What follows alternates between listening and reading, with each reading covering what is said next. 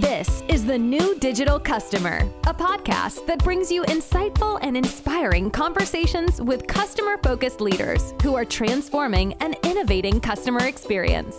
And now your hosts, the CEO of Brightloom, Adam Brotman, and Chief Product Officer, Ben Straley. Hey everybody, this is Ben. And this is Adam. Hey, we are really excited to have Matt Oppenheimer joining us here today. Matt is the co-founder and CEO of Remitly, a digital global money transfer service. How you doing, Matt? Hey, great, Ben. Great, Adam. Thanks so much for having me. Yeah, it's so great to have you, Matt. I know you're busy, and we really appreciate you spending the time with us here. How about you? How about we kick things off by you telling us a little bit more about yourself and Remitly? Yeah, sure. Happy to. So I'll start with myself. Fifth generation Idahoan, grew up in Boise, Idaho, but have been fortunate enough to travel a lot, lived and worked on 3 continents and traveled to close to 100 countries. And when I was living in Nairobi, Kenya, working for Barclays Bank, is where the idea most poignantly for Remitly came from. And the quick snapshot on Remitly is our vision is really to transform the lives of immigrants and their families by providing the most trusted financial services on the planet. And the scale and size of what we've created is getting pretty exciting. We have raised close to $400 million. We have over 1,000 team members worldwide. Our core business is a remittance business that customers can send money between 1,400 corridors across the globe. And we just launched Passbook, which is a bank account specifically designed for immigrants. So that's a very quick high level overview. That's great, Matt. First of all, before we dive a little bit more into your business, I do want to embarrass you for a second and say congratulations on being named top Puget Sound Business Journal top 100 power players, or whatever they say. But that is a real honor, and I want to be the first to wish you congratulations on that. Yeah, that's great. Thank you. So I'm humbled. Yeah, no, that's a big deal. So let's go back and talk a little about Remitly for a second. I know Remitly is a mission-driven company. You mentioned that you got inspired for the idea for the company in Nairobi. Is that what you said? Is that right? And so, can you talk a little bit about like the mission of the company and whether it's linked to the inspiration for the company or something that's evolved since then? Mm-hmm. Yeah, it's a really good question, Adam, because I think it's both linked to the inspiration and it's evolved.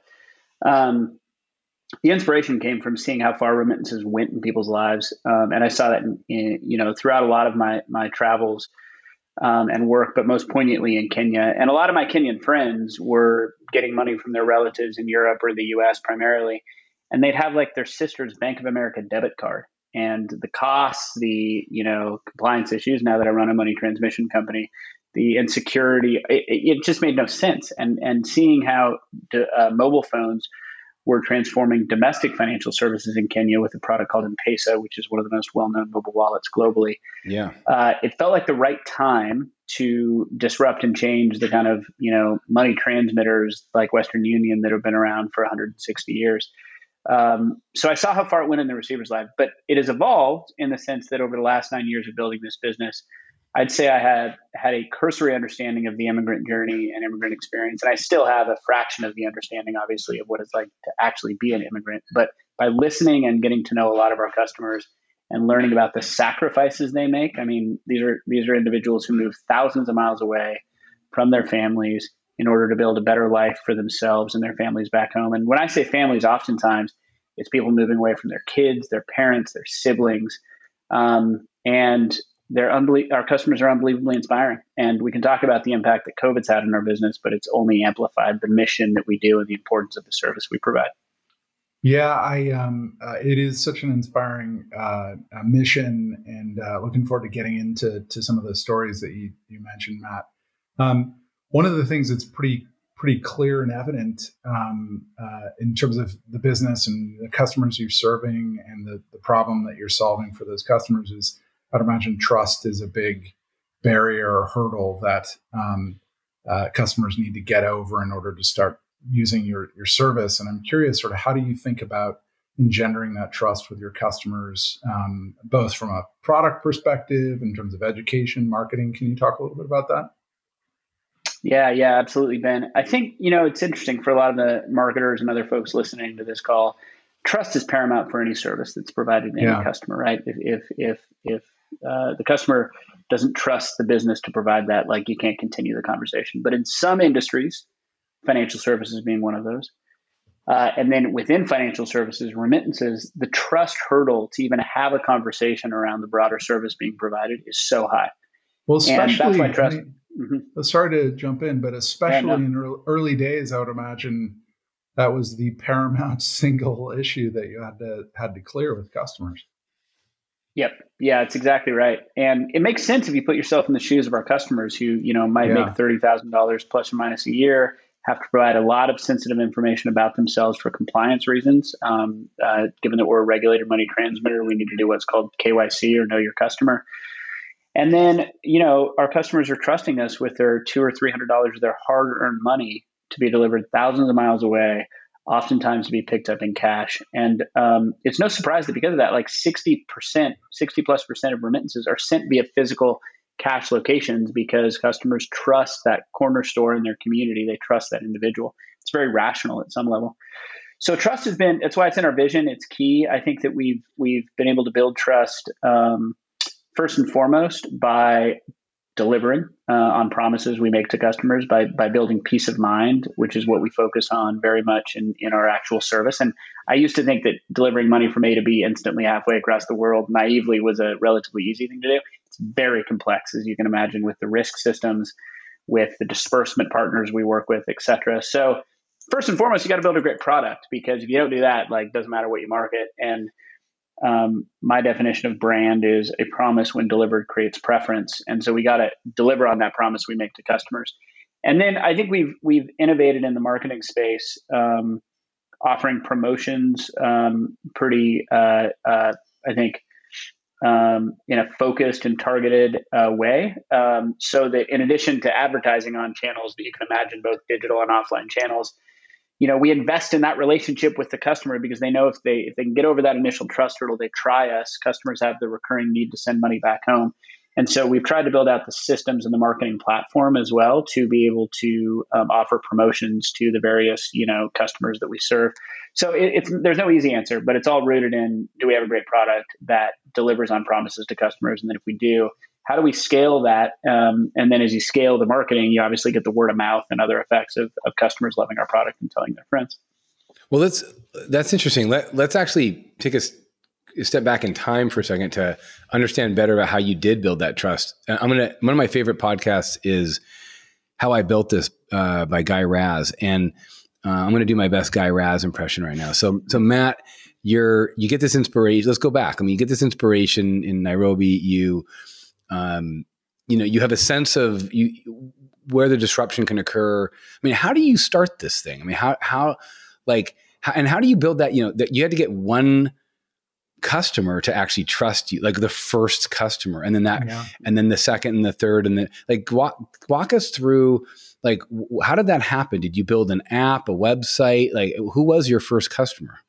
Oh, we could go in so many directions with this, but let me start with how we kind of got a money transmission. And any company has challenges to get it off the ground. And I think the principles that I go back to are focus, persistence, and I think that if you look at how we did it, we send money, as I mentioned, between 1,400 corridors, meaning customers can send money from 17 countries to about 80.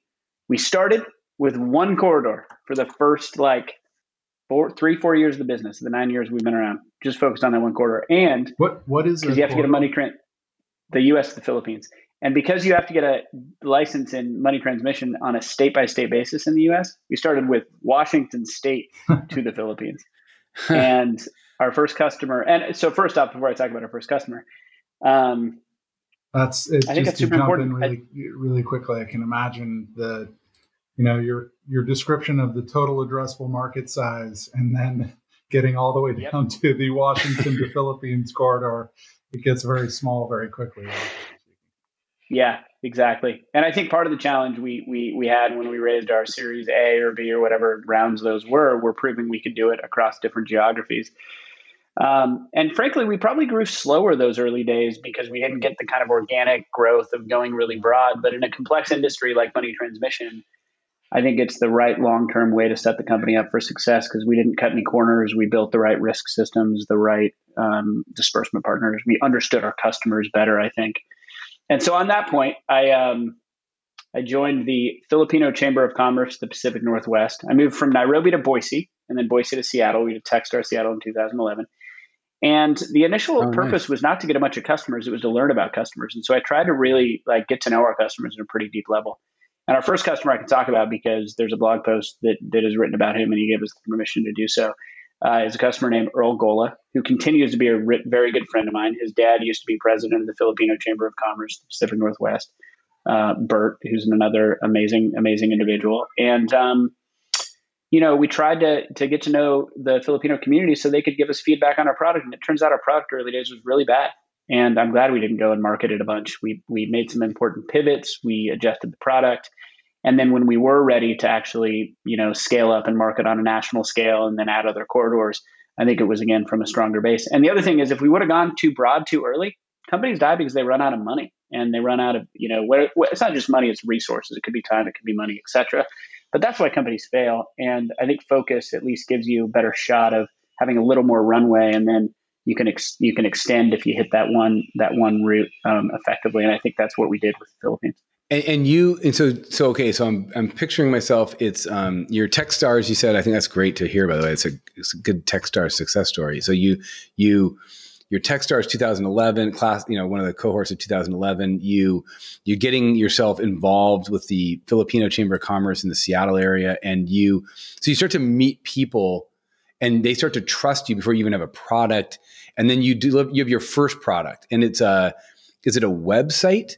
Is it describe the first person who, either electronically or through cash gave your company money and then you got that money to somebody in the Philippines? How did it work? Yeah, it was a website.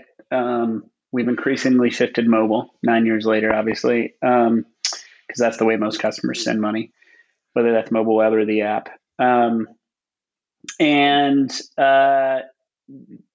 Earl sent money to our first disbursement partner, which was a mobile wallet called Gcash in the Philippines. And that's where I say some of the pivots took place. Turns out, even though people use a lot of mobile wallet, use M-Pesa, the primary mobile wallet, as I mentioned, in Kenya, which is why I thought people may want to send money to Gcash. People that use Gcash in the Philippines, people need cash and people need bank deposit and other disbursement options. So we pivoted to have a wider range of disbursement options to increase the addressable market. And what I've learned, again, now serving close to 80 countries, is that it really depends on the country, the disbursement method. Yeah. But one of the things we've done well is expand that and listen to customers and what they need in whatever country they're sending money to. Gotcha. And where I'm going with this, I'm trying to kind of get in my own head, and for the listeners, okay, I got that. That's interesting. And now you go fast forward on the movie, and now you're in, all these different, jurisdictions and countries in terms of who can send money, all these different ways they can connect their money to your system, and all these different ways, all these different places that can receive it on the other end. And it is primarily, like you said, mobile web, mobile app, native mobile app, where they're connecting, whatever they're connecting. It's a digital. They never have to leave their house, essentially, in order for them to sort of say, okay, today I'm going to remit $200 back to someone in my family somewhere else. They can just go onto your app or go onto your mobile website. They connect their own information to it. They say where they want to send it, et cetera, and they go. And so it's a digital experience. So that's happening. And what percentage of your business or of your, engagement transactions, whatever you describe it, the flow through in your system, what percentage is digital on the remittance side, not the acceptance side? Is it all digital on the remittance side, or is there a combination of digital and physical? You could potentially walk into some place and do it too. Kind of help us understand. Yeah. Good question, Adam. I should have explained that earlier. Yeah. The customers send money by linking their bank account or debit card. to Remitly on the send side. And then on the receive side, it's 200,000 cash pickup locations, 1,500 banks around the globe, millions of mobile wallets, door-to-door delivery. Really depends on the country, but sending, it's all digital. Got it. And how? So when COVID hit? Because a lot of people, you were before COVID, you were in a pretty much all digital business. Did you notice, did COVID change your business at all? Or was it just like, no, COVID didn't matter because we were digital anyways, and so it didn't have any difference? Like, help us understand, like, what, I'm sure COVID had an impact, but help us understand what impact it had. Yeah. I think that every business, right, has been impacted by COVID in some way. In our business, there has been that, stat I mentioned earlier of 60+% of folks sending remittances via physical cash location. That was gradually, you look back 5 years and it was, even more sent via cash. That COVID basically pulled forward a lot of the shift to digital. And you can imagine that customers either didn't, want to go to a physical cash location during COVID, or that cash location was closed, or it was no longer on their way to their job.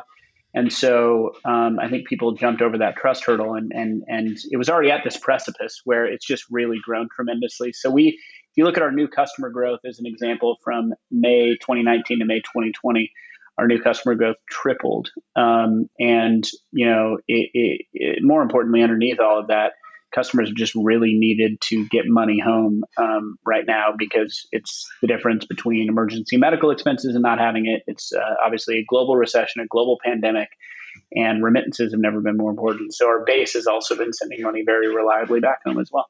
Interesting. And I'm just curious about sort of the human side of the business.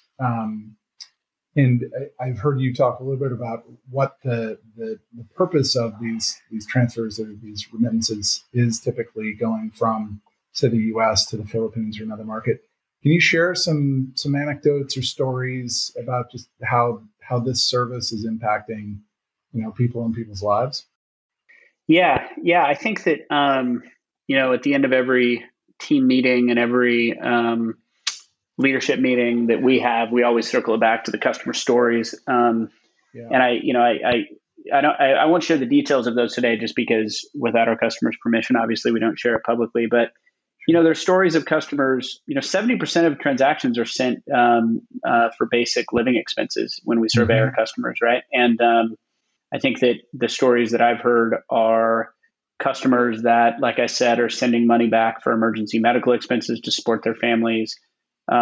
Customers who, especially as we approach the holidays, usually travel home over the holidays to see their family and can't go see them. And so the money is even more important as a way to connect and assemble for why they're away from their family in the first place. There's so many heartwarming examples, but I think that, listen, I mean, we're the business that's providing the service. Our customers are the ones that are like the unbelievable heroes, and they've always been that way, but right now it's next level. And it's next level as well from the standpoint of, a lot of our customers have been impacted by the recession. They have fought to find other jobs. And they've done that because I think part of the immigrant, journey is defined by that perseverance, the grit, the determination. And our customers continue to show that, but that doesn't mean they're going through tough times, which is what makes our work right now even more meaningful.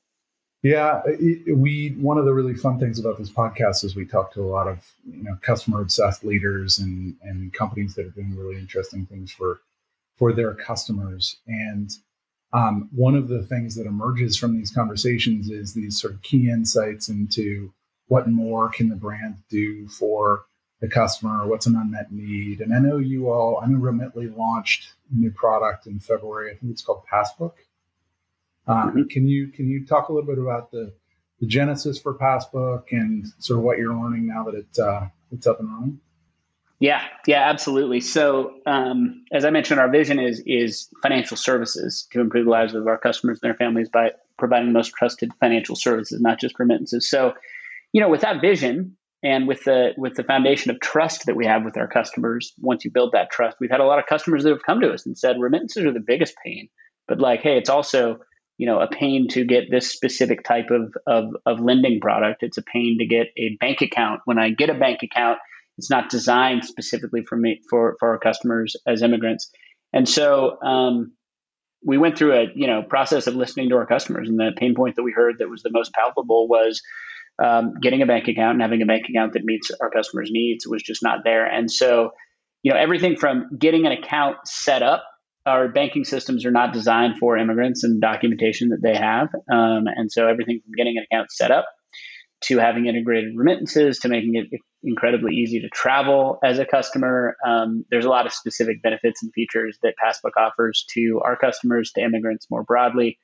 While the remittance business is only, like I said, you link a bank account or debit card, we also partnered with Green Dot for customers to be able to go to tens of thousands of cash-in locations like 7-Eleven for folks that are completely excluded from the banking system to be able to deposit physical cash into their Passbook account. So we're super excited about both the mission component of that and the customer value that we think it can add to both Remitly customers and to immigrants out there that just don't have access to a bank account. So before we switch gears and talk about your thoughts on some other trends that are happening in other companies and what they're doing, one or two more questions on Remitly. One question I have for you is, Matt, when you think about your customers, you've got, and I mean like you, not just your team, but like you, when you kind of picture your customer base in your mind, how do you think about your customers? Like, do you think of it in terms of segments of like, we've got active and inactive and super active. And, I know you probably spend efforts on customer acquisition through getting the word out that, what your capability set is through paid digital media. But then once you've got a customer on board and they've created an account, I guess you'd call it on your system. Tell us a little bit about just the mentality you have towards your accounts. Like, how do you organize them in your mind? How do you do CRM of some sort, with your customers? What are the important metrics for you? Mm-hmm. Yeah. I think the first thing is our customers are very diverse, which is awesome. And also part of our focused approach has enabled us to really understand that, while there are some needs for remittances that extend across various geographies and cultures, there are specific needs and specific ways to communicate with a Filipino customer versus an Indian American customer versus Nigerian living in the UK, et cetera. And so I think that's been one of the beautiful and amazing parts of this business is the diversity of our customer base, and getting to know their individual needs is one way of how we think about it. So that's one. And I think that goes back to the founding of the company, not just going really broad, but really understanding each culture and country that we serve. Mm-hmm. And that's a continual journey, by the way, but one that we're committed to.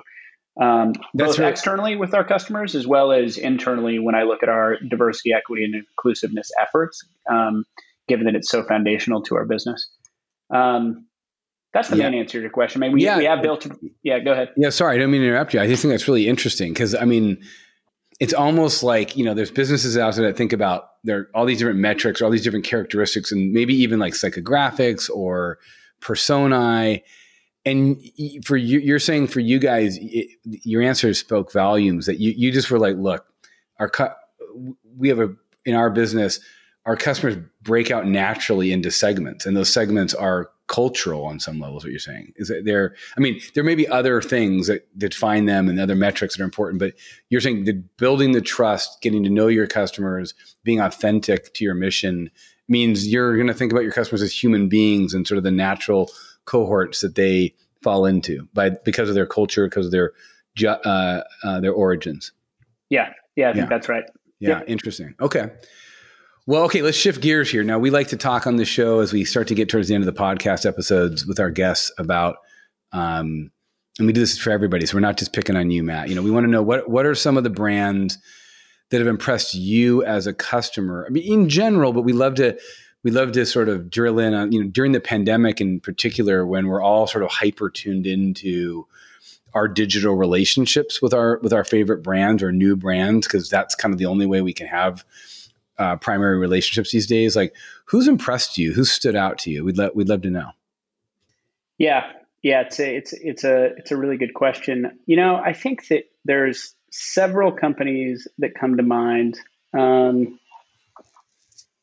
have to say I'm pretty blown away with Zoom as a company. I don't want to mention some of their competitors. Well, I will. I mean, you look at companies like Blue Jeans versus Zoom. I think Zoom has built for the first time like a video conferencing system that's not perfect, but like I spend a lot of my time on Zoom and my list of complaints are pretty small. I think that there are features and things that they could continue to improve that they're investing in, but it's pretty amazing how, for the last 20 years, I've been complaining about video conference systems.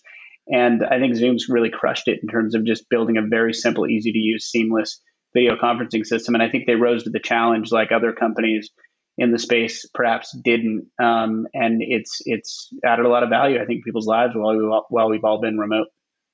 That's a great example. Yeah, I agree. In fact, I think I read today they have $150 billion market cap, which is just like unbelievable. But to your point, it is amazing how Zoom, we don't talk enough about, I'm sure in the financial world, they talk about it all day, but just cause we're all like, it's like,